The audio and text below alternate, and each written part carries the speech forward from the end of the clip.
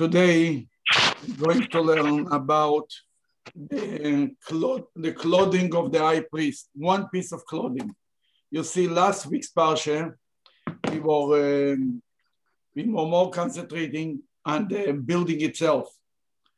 That was the Parsha Truma. Parsha Tetzaveh is a parsha that speaks about, or partially about the clothing of the high priest, of the priest in general, and the high priest also in particular. The high priest used to wear 8 pieces of clothing. One of them that we're going to talk today about is the tzitz. What is the tzitz? Anybody who knows what the tzitz is? Rav, go ahead. This is an undergarment with fringes on the corners. Undergarment? What do you mean? Why it's undergarment? Well, not the tzitzis, or the talus is one thing, but the tzitzis is... No, tzitz is not tzitzis. Oh. Tzitz. It's the head plate. It's what? It's a head plate. It's a gold head plate. The gold head plate, that's tzitz. And it's interesting that you mentioned tzitzis because it has a connection, but we'll speak in a minute. Tzitz is something that he wore on his head. I'll show you a picture of it in a minute, and you'll see what I'm talking about. Right here, you see on the right and on the left, you see there is a picture, like almost like a crown that you put on your forehead. You see it on the right side and on the left side. This is what it basically was. Something on your forehead that the high priest is wearing. And it's written on it, Kodesh LaHashem, holy to God. What does this mean? And it's called a tzitz. One of the explanation what it was all about. Anybody who saw him, Kodesh LaHashem. Good morning, Leslie. Good morning. Sorry I'm late. No problem. We love to have you. Yeah. There is the high priest used to wear a crown, something on his forehead, then it's written on it, holy for God. You hear me, right? Yep.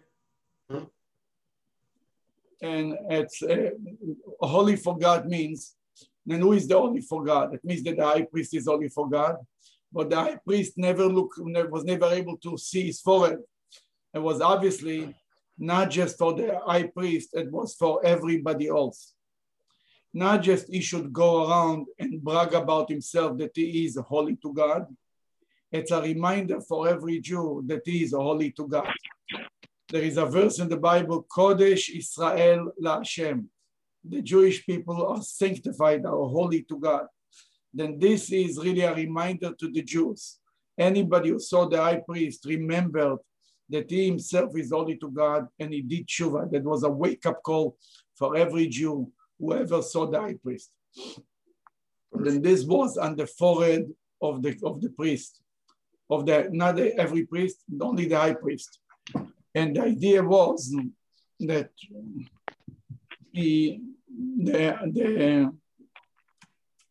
it's called tzitz. Why it's called tzitz? Like Rab said before, he confused it with tzitzit. Tzitzit, why is it called tzitzit? There is a word in Hebrew, leatzitz. Leatzitz means to peek between the cracks, to look. Then just as tzitzis, we're asking, it's a reminder, anybody who sees the tzitzis remembers God. Anybody who sees the tzitz, the head plates, the 4 head plates, if you want, then this is to be made, just should be able to, anybody who looks on the Kohen Gadol should remember that he, the person who looks, is holy to God. That's what the tzitz is all about. Now we'll learn a little bit from inside and we'll go from there because we'll learn a very interesting discussion. And the first one that I see on my screen is Steve. Go ahead, Steve. Source number 1. Source 1. You shall make a head plate of pure gold, and you shall engrave upon it, engraved like a signet ring, sacred to God. You shall place it on a cord of turquoise wool, and it shall be next to the turban. It should be worn right near the front of the turban. It shall be on Aaron's forehead, and he shall bring forgiveness for errors in the sacred offerings that the children of Israel consecrate as holy gifts. It should always be on his forehead to bring them favor before God. Then this is a reminder to the Jews, to the Jews that they're supposed to, to the Jews that are supposed to be, they are sacred to God. And it's a reminder to God that the Jews are his sacred people, are his holy people. It goes on both ways. That's what it is. That's what the text tells us in this portion. Let's continue. Now comes from the Talmud. The Talmud is trying to describe exactly how a tzitz look like. Wendy, you want to continue? Source number 2. It was taught the head plate is like a smooth plate of gold. Its width is 2 finger breadths, and it circles the forehead from ear to ear. It reads, Sacred to God, in 2 lines. Yud He, God's name, on the upper line, and Kodesh Lamed, sacred to, on the second, in deference to God's name. Rabbi Eliezer ben Rabbi Yossi said, I saw it in Rome, and it had sacred to God written on 1 line. There is an argument in the Talmud. If these 2 lines, Kodesh, the 2 words, Kodesh LaHashem, if they're supposed to be written in 1 line or in 2 lines. You see 2 pictures. On one side, it's in 1 line, Kodesh LaHashem. On the other side, it's in 2 lines, Kodesh in the bottom, and the name of Hashem is in top. You see it? This is the argument. Then the Talmud says like this. We know it's in 2 lines. We have a tradition that it's 2 lines. Kodesh in the bottom, Kodesh and La, the word Lam, the letter Lamed, means 2, is in the bottom, and the word Hashem is in the top. This is, comes Rabbi Eliezer, and he says, I was in Rome. You see, the Roman took away they took many of the furniture and the clothing that was in the high priest was wearing in the temple. They confiscated and they brought it to Rome. Rabbi Yossi was a generation or 2 later, and he says, I was visiting in Rome, and I was there in the Vatican, and I saw it, and I'm telling you, it was written in 1 line, right? Then the rabbi said, what we learned from our rabbis, what they taught us from our rabbis, we have a tradition that's in 2 lines. The name of God is in the top line. The word Kodesh, holy, is in the bottom line. Comes Rabbi Eliezer, and he says, I was in Rome, and I'm telling you, it was in 1 line. I saw it. I saw the tzitz. I went specially to Rome. I went to the Vatican. I'm sure it wasn't easy for him to go in, and they should show him the furniture of the high priest. You know, they say that until today, there is some pieces from the temple. The only place that preserve it is in the Vatican today. They don't want to show it to anybody, but they have things still from the Second Temple. Rabbi? Yeah. Is it possible that there was another copy made originally, that there were 2? Okay, and let's see what is going on. Then here you see in English, the first opinion, sacred to in the bottom line, God in top. Rabbi Eliezer said, sacred to God in 1 line, right? Yeah. Okay, now we'll see what Maimonides, he writes Code of Jewish Law.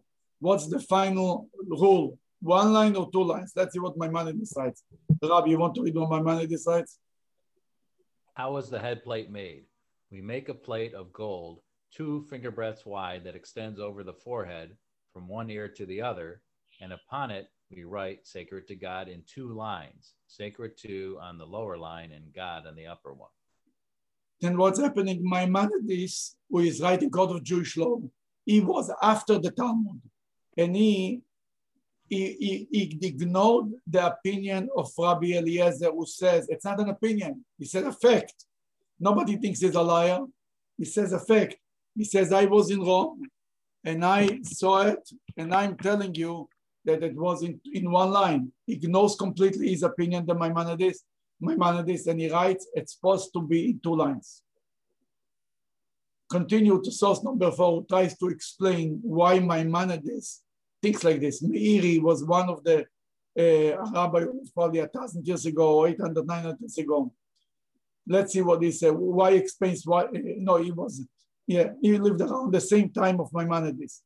He explains why Maimonides ignores Rabbi Eliezer's proof. Go ahead, Bob.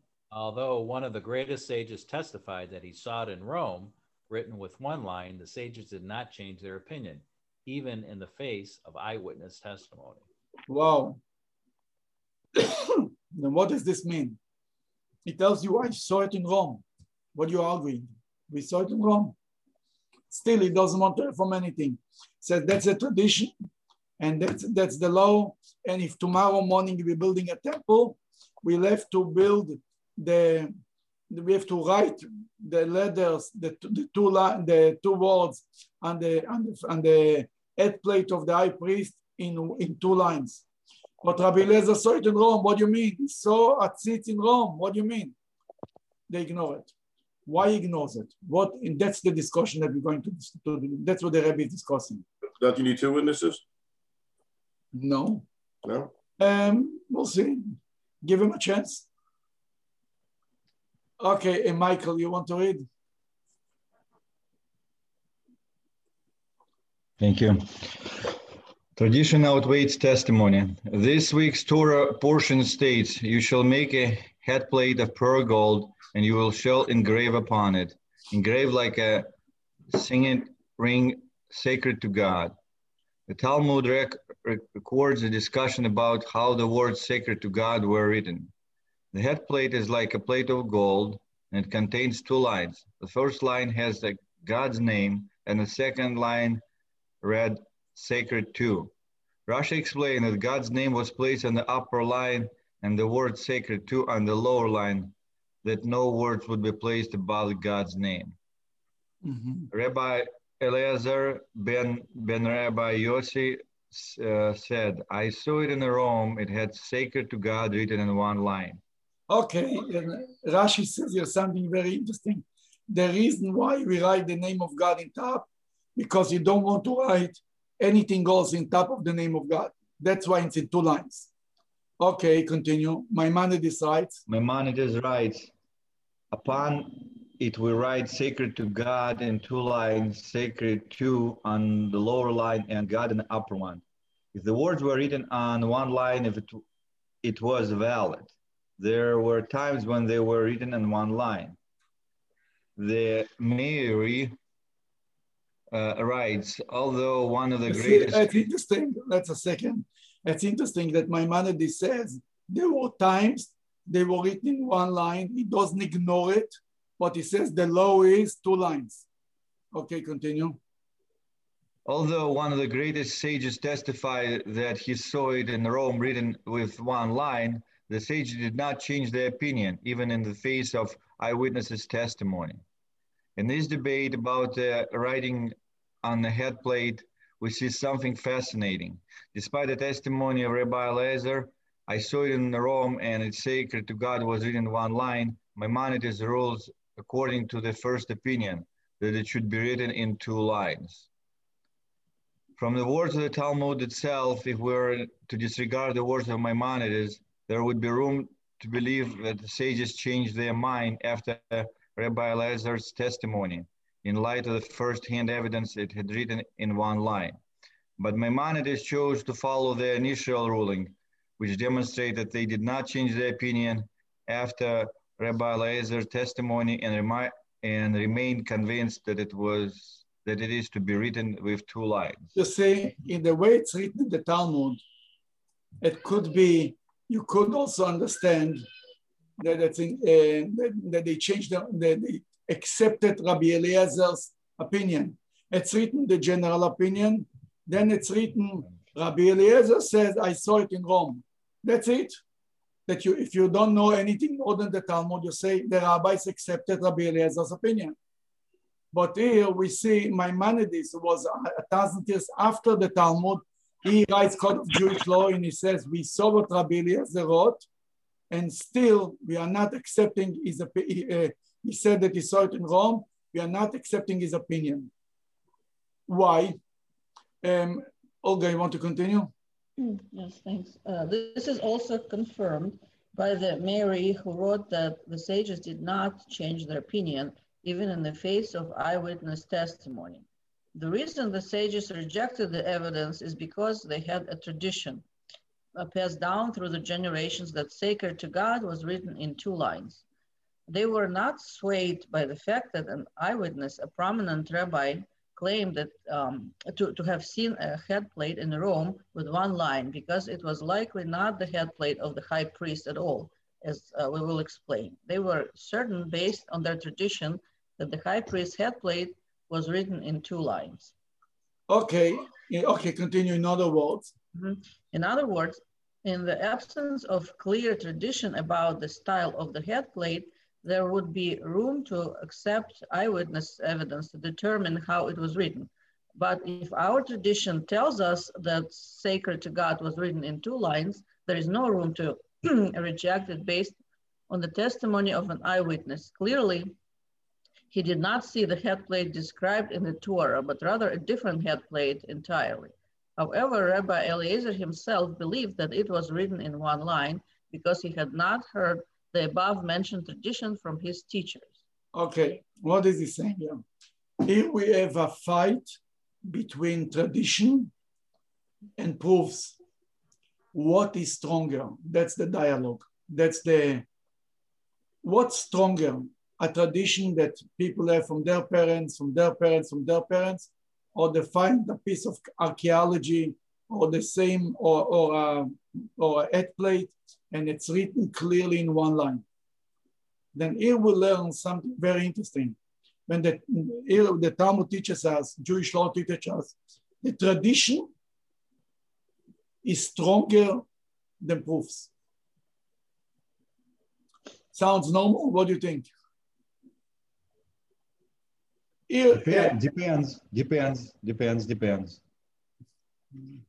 Go ahead. No, I'm just saying, depends what we're looking at and how we want to take it, you know, because I heard once how we know that God, how then Moses brought the 10 commandments, and it kind of engraved in my mind that the whole point is like that it was a lot of people there, and it was from generation to generation was given to to another generation, and it was eyewitnesses of the thing, you know, kind of. And that's the whole point, how we different from something else that's happened in the world with other religion and stuff like this. You see that we have that kind of, and that's kind of like eyewitnesses thing, you know, that's important part of. But tradition it's kind of holds the whole our ideas, the whole our beliefs, and whole our behavior together. You know, it depends how you're looking at this. What do you want to look at? Very good. There is even more to it. But let's read let's read. Okay, who is next? Barry, read 1 more paragraph. The possibility that Rabbi Eliezer. You have to unmute yourself. The possibility that Rabbi Eliezer saw a different head plate is highly plausible. Being a golden adornment, it is very likely that other people fashioned similar ones as personal jewelry that wouldn't transgress the prohibition to create a replica of the temple. Perhaps they wrote sacred to God on 1 line, unlike the head plate of the temple. It is also possible that even non-Jews fashioned head plates for their own deities. Non-Jews valued the temple and its vessels as well, as evident from the fact that Achashverosh himself made use of them at his feast. And why would anyone tell him how to fashion it? It says here like this. That's that we have in Rome. A breastplate that looks like the one in the temple doesn't mean that this was the authentic breastplate, head plate that was in the temple. Many people made ornaments, made themselves jewelry that looked like the temple. The temple was a very high place to go. That was the coolest place in the world. Everybody wanted to look like the high priest. Every rich man in Jerusalem could, rich people, you know, some rich people have crazy ideas. He wants to have a head plate, finish, go tell him what to do. He goes to a professional and he orders a head plate made out of gold and he walks around with it. You cannot stop him. What are you going to do? Even non-Jews. Then not because we found in Rome a head plate, it means it's the same head plate that it was in the temple. And usually when somebody used to copy something from the temple, they used to make it a little different. Then we cannot prove on the other end, we have a tradition, as Michael explained, we have a tradition from people who from rabbis, heard from their rabbis, heard from their rabbis, that it was done in 2 lines. Then because you found a piece of metal that looks like the head plate in Rome, we are not going to change what so many people told us, that was the tradition in the temple. That was the way it's being done in the temple. So Rabbi, is there one of these head plates in existence today somewhere or no? Maybe in Rome. Maybe in Rome. I didn't make one lately. I thought you'd be a high priest and you would have one, Rabbi. Yeah. And beside all the other problems, I'm not a Kohen, and it makes it a little complicated. Beside a few other shortcomings, beside this is one of an objective problem. Like the only reason why I'm not a president of the United States because I was born in America. It's the same thing. That's why I'm not high priest. What do you say? Could there have been a difference between the first and second temples in the crown?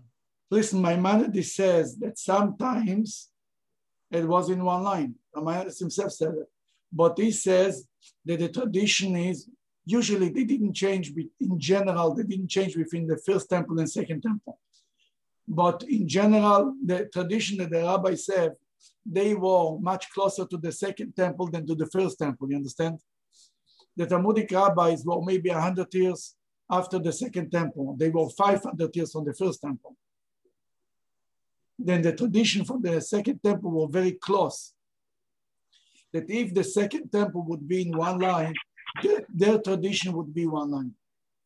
And if it's 2 lines, obviously that was the way they did it in the second temple. But this is a question about everything. When we find some proofs, do we change all that we know or we don't change? That's really what the question is here. I'll give you an example, and soon we're going to speak about a related topic, the menorah. But I want to give you an example about that. Let's say I go to downtown Cleveland, to you who were born in Cleveland, and I look in the office there where they produce the birth certificate, and I find the birth certificate of Rab Apple, but his mother's name is not his mother's name. He was born to different parents. And I find the paper. Here it is. Rab, they lied to you a whole life. It's a lie. It's not your mother. It's not your father. I'm going to change you're going to change your identity because you found a paper. Maybe the paper was a mistake. That's why they threw it away. And they made another paper. I'm not going to change everything that I know, my parents, my uncles, my aunt, because I found the paper. Tradition, when people tell me, you know where you see it more than everything? You know, the Holocaust deniers, what they deny. What is the strongest proof that the Holocaust exists? What do you think? Survivors. The testimony of the survivors. We have videos, we have pictures, we have the crematoriums, we have everything, right? Why we need the survivors? Because everything else you can say it was manufactured. But when people come and tell you, I was there, Mr. A comes, and Mr. B comes, and Mr. C comes, and Mr. D. The biggest thing that, what's his name? The guy who made the movie Schindler's List. Oh, yeah. Who made Schindler's List? You? Spielberg. Americans? Huh? Steven Spielberg. Steven Spielberg. He created the special repository interviewing Holocaust survivors. That's the biggest contribution he did to the Jewish people, because you can have films, you can have proofs, you can have shoes, you can have ear, you can have whatever you want. Still, people can deny it. The only people they cannot deny is that so many people come with the same story. So many people, one way or another, in this camp or in this camp, and this thing in this thing. You hear one testimony, a second testimony, 2 people lie, 3 people lie, 4 people made up, 5 side. But then you have so many people tell you the same story. Obviously, this is the true story. Then the strongest proof, the strongest proof to the existing of the Holocaust is the testimony that people tell the story. The same thing is here. When there is a tzitz, we have a tradition from our rabbis who told us that the tzitz was in 2 lines, and then we find the tzitz in Rome. So it's in 1 line written, or sacred to God in 1 line. We don't throw away the tradition. We realize that the tradition is stronger than 1 tzitz that you found in Rome, than a physical proof. That's the whole point. Now we go to a second issue, the menorah. You want to read the source number 5? I'm sorry, me? Yeah, please. Oh, I didn't hear you. The menorah of Titus? Mm-hmm. Make a candelabra out of pure gold. It shall be formed by hammering it. At its base, stem and decorative cups, spears and flowers must be hammered out of a single piece of gold. 6 branches extending from its sides, 3 branches on one side of the menorah and 3 branches on the other side. This is written in the text. This is in the Torah. Actually, this is in last week's parsha. That's okay. Now continue to read the Rashi. Extending from its sides in each direction diagonally, spreading upwards until the full height of the candelabra, i.e. its center branch. They extend outward from the center branch, one above the other. The bottom one is the longest, the one above it is shorter, and the top one is even shorter, because they match the height of the middle branch, the 7th from which the 6 branches extend. Rashi tells us that the menorah was done diagonal. How is your menorah in the house? Diagonal? The Hanukkah menorah, how are the most Hanukkah menorahs that you know? How they look like? Center is high. How the branches look like? What? The center is the highest. No. I'm talking about the branches themselves. Are they like this? How they are a circle? Right or flat, horizontal. Straight line. Are we talking about the Hanukkah or the because that's not. I have a 6th one. You have a 6th one. Why you have a 6th or one? 7? I mean, here, I'll go get it. You have an 8th one. Okay. Right? You have an 8th one. I have one for Hanukkah that's with the 8, but I also have one that has 7 branches. Bring your 7 branches. I'm walking through my house to get it. Hang on. Okay. We have a Chabad one, which is straight. Say what you because very good. What Chabad believes in. Exactly, very good. What you have, Leslie, is the regular. That's the question. How the menorah look like? Like the menorah that Oleg just showed, or the menorah that you showed? That's okay. Exactly wait, I have to walk back upstairs where it's less noisy. Hang on. No problem. That's correct. So, I mean, this is not for Hanukkah. I thought this was supposed to be a replica of what was in the temple. That's the question. What was in the temple? That's exactly the question. What was in the temple? The menorah was how would the branches look like? Like yours, I have a circle, or they were diagonal, like the Oleg says, the Chabad menorah. Right. Okay. Then, Oleg, you want to read the source number 6? Sure. 6 branches.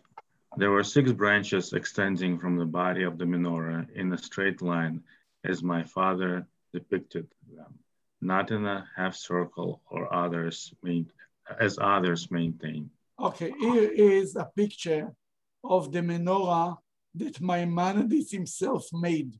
He made a picture of the menorah. You see in this menorah that the branches are diagonal. They are not half a circle. Maimonides believed, Rashi, as we read before, he said it was diagonal, as well as Maimonides. And Maimonides' son, what you just read, Oleg, is a quote from Maimonides' son. He says that my father made a diagonal and not like other people who say it. You see, that's what's going on. Right. Here is a nice menorah. You see on this side is the nice menorah that everybody knows. And here is the menorah, the way Maimonides wrote it. 900 years ago, we have the picture with his own handwriting. He did the menorah. He wanted to explain how the menorah looked like. And his son Avram, the son Abraham, Maimonides' son, he writes, this is the way my father depicted the menorah. And yeah, I know that other people think differently. My father didn't think like this. He thought it's diagonal. Then we have your 2 opinions. We have Rashi and we have Maimonides. Both of them tell us that the menorah was diagonal. What everybody else thinks, like the menorah that Leslie has, that was a half a circle. From where it coming, this menorah that half a circle? Where they picked up this tradition, this image? Well, it's the oldest image of menorah ever found in Israel. It's a half a circle.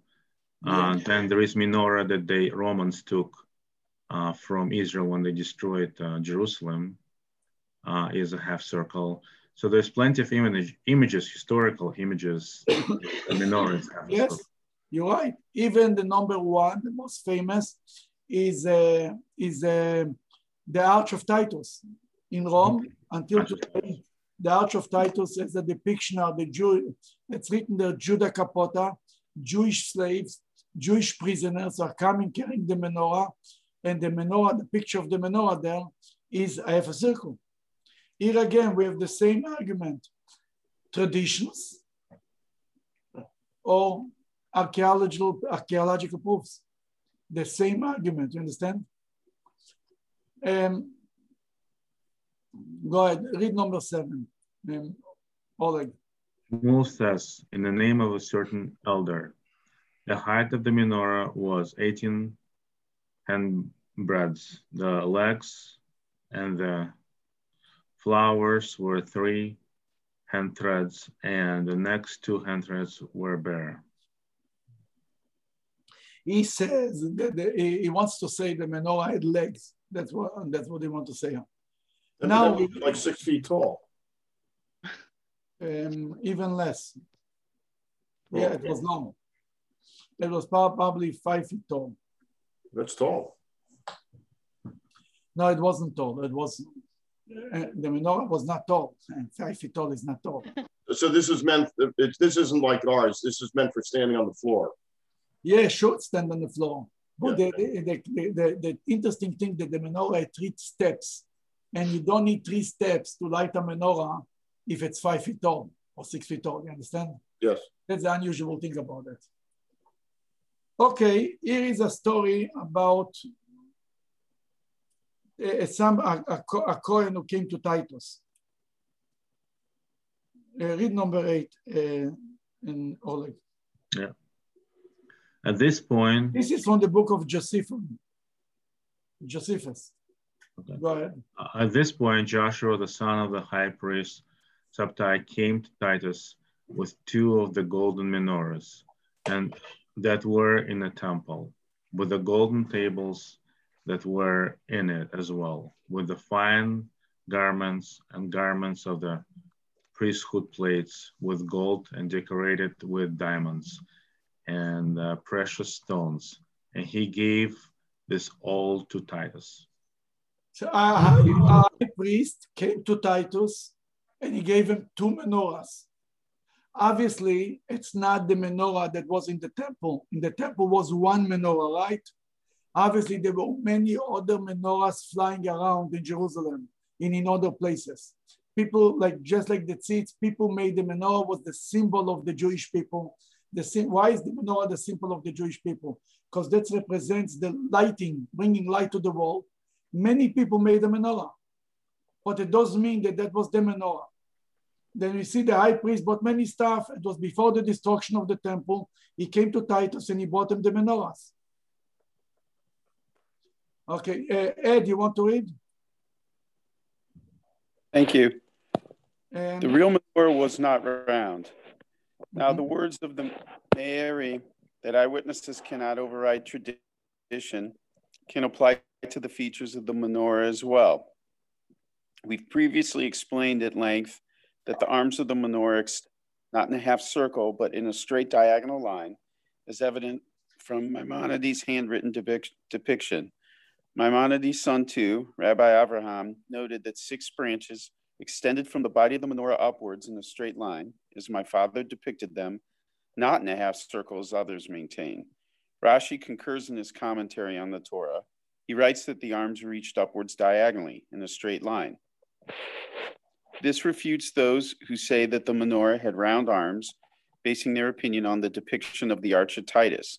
They argue that the designer of the arch was an eyewitness who personally saw the menorah among the other vessels of the temple brought to Rome.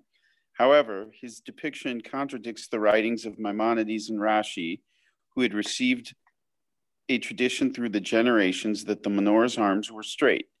We obviously cannot rely on the arch more than on our own tradition. In the words of Meiri, the sages did not change their opinion, even in the face of eyewitness testimony. You see what's going on here? The same story. Maimonides and Rashi, they knew the story. They know how the menorah looks like from tradition. They heard from their rabbis, heard from their rabbis, heard from their rabbis. Why the Arch of Titus? Yeah, they bought a menorah from Israel. Nobody disagree with it. The question is which menorah they bought from Israel. Did they actually bought the menorah in the temple, or the Jews in Jerusalem took the menorah of the temple, hiding it somewhere, and replaced it with another menorah that if they come and they confiscate the stuff from the temple, they will take another menorah. If you have something very, very important to you, the most important thing in your life, you hide it, you put something like this, and you, for example, I'll give you an example. You know, in Israel, there's Israel Museum in Jerusalem. Anybody of you was in Israel Museum in Jerusalem? You have to go back to Israel. There is an Israel Museum in Jerusalem. There is what it's called, what he found in the Judean desert, the Dead Sea Scrolls. You go in there, there is a special glass that the Dead Sea Scrolls are underneath it. You can go and see it. It's in a basement. You go downstairs. I was there in the Israeli Museum. You go downstairs and they give you a tour how it looks. Then you ask, is this the original Dead Sea Scrolls? They told you, no, this is just a picture. This is a copy of it. The real thing is not here. Are you crazy? We're going to leave it here. It's hiding in a safe in Israel. Nobody can see it. This is just exactly the way it looks. You understand? Don't think that they just became smart in 1989. They were smart 2,000 years ago too. The war against the temple was going on for years. Then if you know that you know well that if they come into the temple, they will confiscate everything that they have, and your menorah is very important to you, you put the menorah, the original menorah away, you put another menorah and let them take it. How we know that this is not the real menorah? Not just because of the branches, we know it for other reasons. And here is going to speak about the other reasons why the menorah that's on the Arch of Titus is not the true menorah. So we live in a similar place as the debate about when science seems to contradict Torah. That just means that your science isn't developed enough yet to the point where you fully understand. Yes, but this here it's even easier because what you see, it's true there were many menorahs. Nobody disagreed. There were many menorahs, and usually people, when they did something from the temple, they didn't do it exactly like in the temple. They purposely changed it a little bit. It shouldn't be, because the temple was only for God. Then to make something exactly like the temple was almost a violation of our relationship with God. Then they did it this way. Then any other menorah looked differently. Somebody else, I think, wanted to say something. No, I'll just say that you answered the question. I mean, there's just different representations of menorah in Israel at that time, just like we have right now. We have straight line menorahs. We have all kinds of artistic menorahs that, you know, don't necessarily go with a straight line. Exactly. The artist all wrong. What? It's not necessarily wrong. It's just a different way of doing it. Yeah, you're right. Artists usually give themselves the permission to change things. That's an official, it's called the permission, there is an expression. The permission of the artistic license. Artistic license. Thank you, you saved me. Artistic license. That they took themselves the license to change it a little bit. But not because we saw it in the Arch of Titus, actually, just for your information, just good to know, was made 15 years after they arrived with the menorah to Rome. 15 years later, they put up the Arch of Titus. But the Arch of Titus was artistic. Even if the menorah was branches, they would make it still round because that was more beautiful. When we have other proofs that the Arch of Titus, if somebody can bring up here the picture, later the picture from the Arch of Titus, I'll show you other things that are not exactly like the Jewish menorah. Rabbi, there's an older representation of menorah, not just Arch of Titus, in Israel itself. And the oldest one they found, it's still half a circle. So it's not necessarily maybe artistic representation of. This is true. You're right. I don't say that the guy in Rome, he gave himself artistic permission to change it. I'm just saying it also could be. What we saw just lately, they found a few menorahs. You're right. 99% of the menorahs that they found was a half a circle. But just lately, they found a few menorahs were like a diagonal. Just lately, small menorahs. I saw one on the news maybe a year or two ago. I should bring it up, but I was too lazy to do it. But there is one that I saw. In any case, Ed, please continue.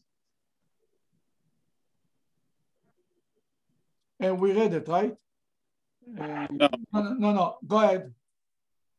This is especially true in light of the fact that many aspects of the menorah on the Arch of Titus contradict the descriptions in the Talmud based on our tradition. For example, the Talmud clearly states that the menorah had legs, but the image on the Arch of Titus depicts no such thing. There is no legs on the Arch of Titus, on the menorah that says Arch of Titus. There is no legs there. And if it would be, then this is a big important part of the menorah.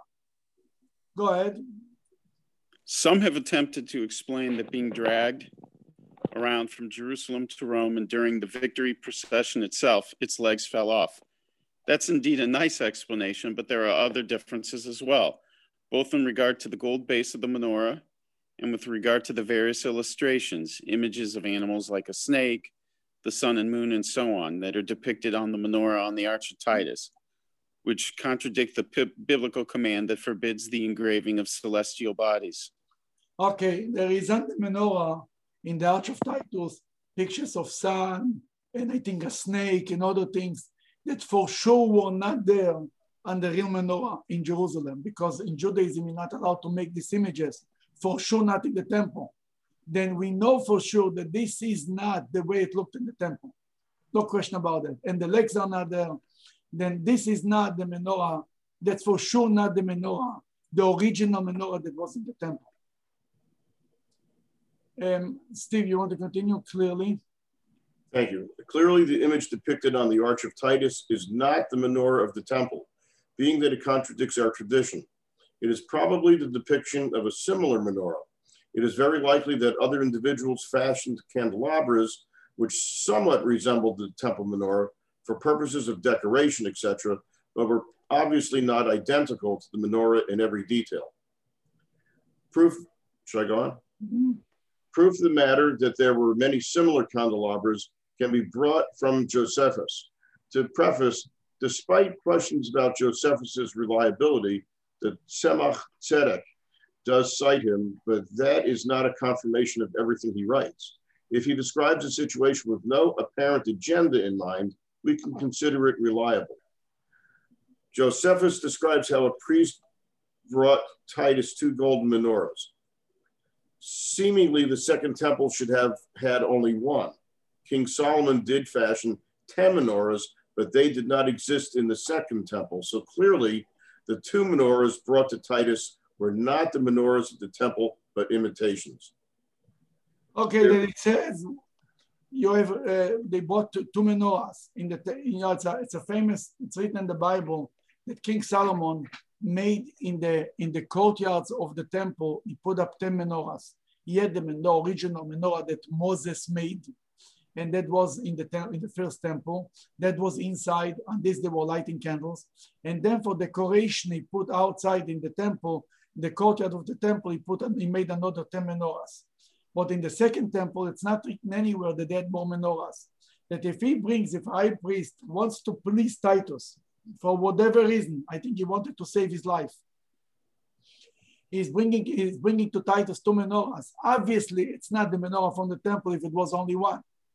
Then it's not a surprise that the other menorahs were done differently. When they continue, there's also no reason to believe that they fooled Titus into believing that these were the temple menorahs, because he too was aware that the Jews were still conducting the temple service, which included the lighting of the menorah. So these were obviously not the temple menorahs. The priest simply wanted to find favor in Titus's eyes, so he brought him beautiful and expensive candelabras that were imitations of the menorah in the temple. As said, not to fool him into thinking that these were the menorahs of the temple, but simply as an expensive bribe. You see, when he brought the menorahs to Titus, it was before the destruction of the temple. Then if it's before the destruction of the temple, it's not like he tried to fool him that he brings him the menorah from the temple. He brought him a beautiful menorah as a gift. Very nice. But it doesn't mean that that's what they look like exactly like in the temple. And as I said before, they always try to do things a little different than in the temple. Because it's written, the Torah tells us you're not allowed to make things exactly like in the temple. It's a written law. You're not allowed to make the furniture as well as the incense. You're not allowed to make them like look in the temple. Then if you did that, they probably did something different, a little different. That's the logic what's going on. And therefore, the right menorah is the way Maimonides writes it, and Rashi writes it, not necessarily the way. Rab, if you want to finish the last piece. Sure. Returning to our discussion, since we have a tradition about the shape of the menorah passed down by Maimonides and Rashi, who received it from their teachers, no eyewitness account can change that. In the words of Mary, the sages did not change their opinion, even in the face of eyewitness testimony.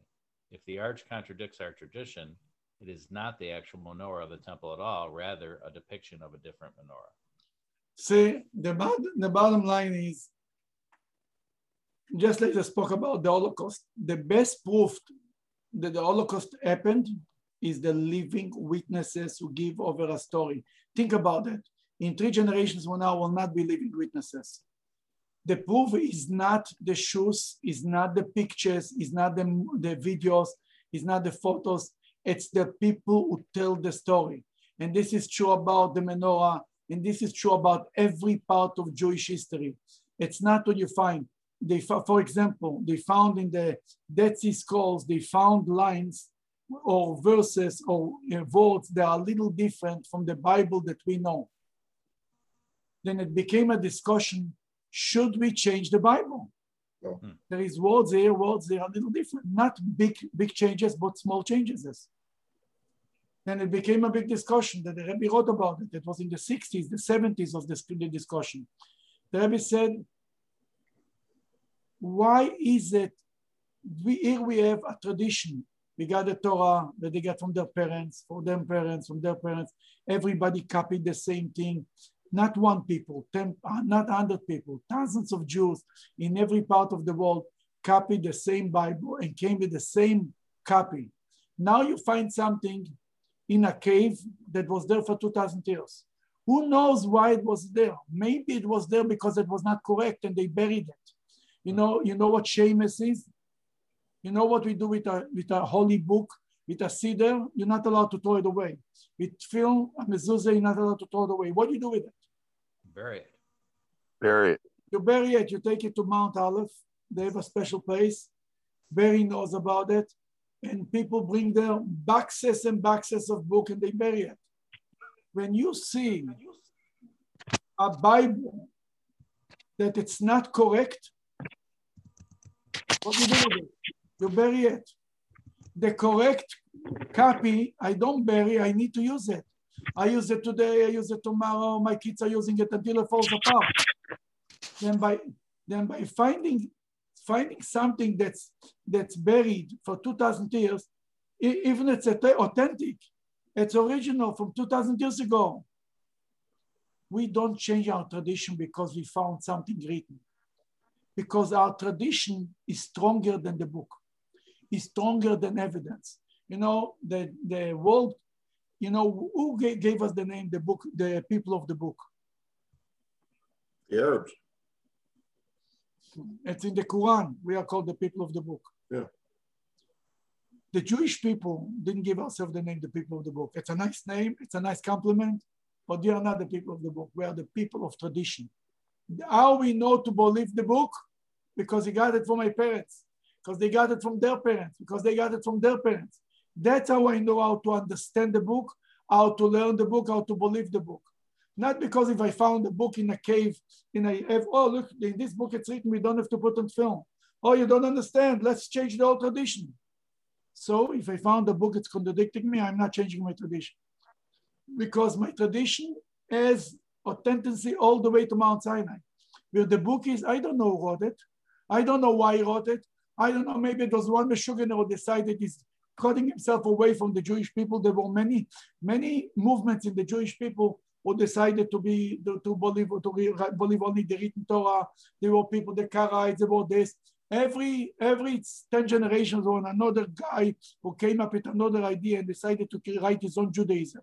That because I find a book in a cave, I'm going to change my traditions? Absolutely not. We are the people, look, think about what you do. How you know to do what you do? Because of your tradition. Even the Bible itself, how I know that the etrog, it's written in the Bible, you have to take and Sukkot etrog. How I know what the etrog looks like? Maybe it's a lemon, they look the same. Tradition, it's all about tradition. And the same thing is true about the menorah, and the same thing is about the tzitz. It's the same thing about, we are not the people of the book. We are not the people that anybody else wants to give us names. It's what Tevye said, traditions. Tevye was right about everything.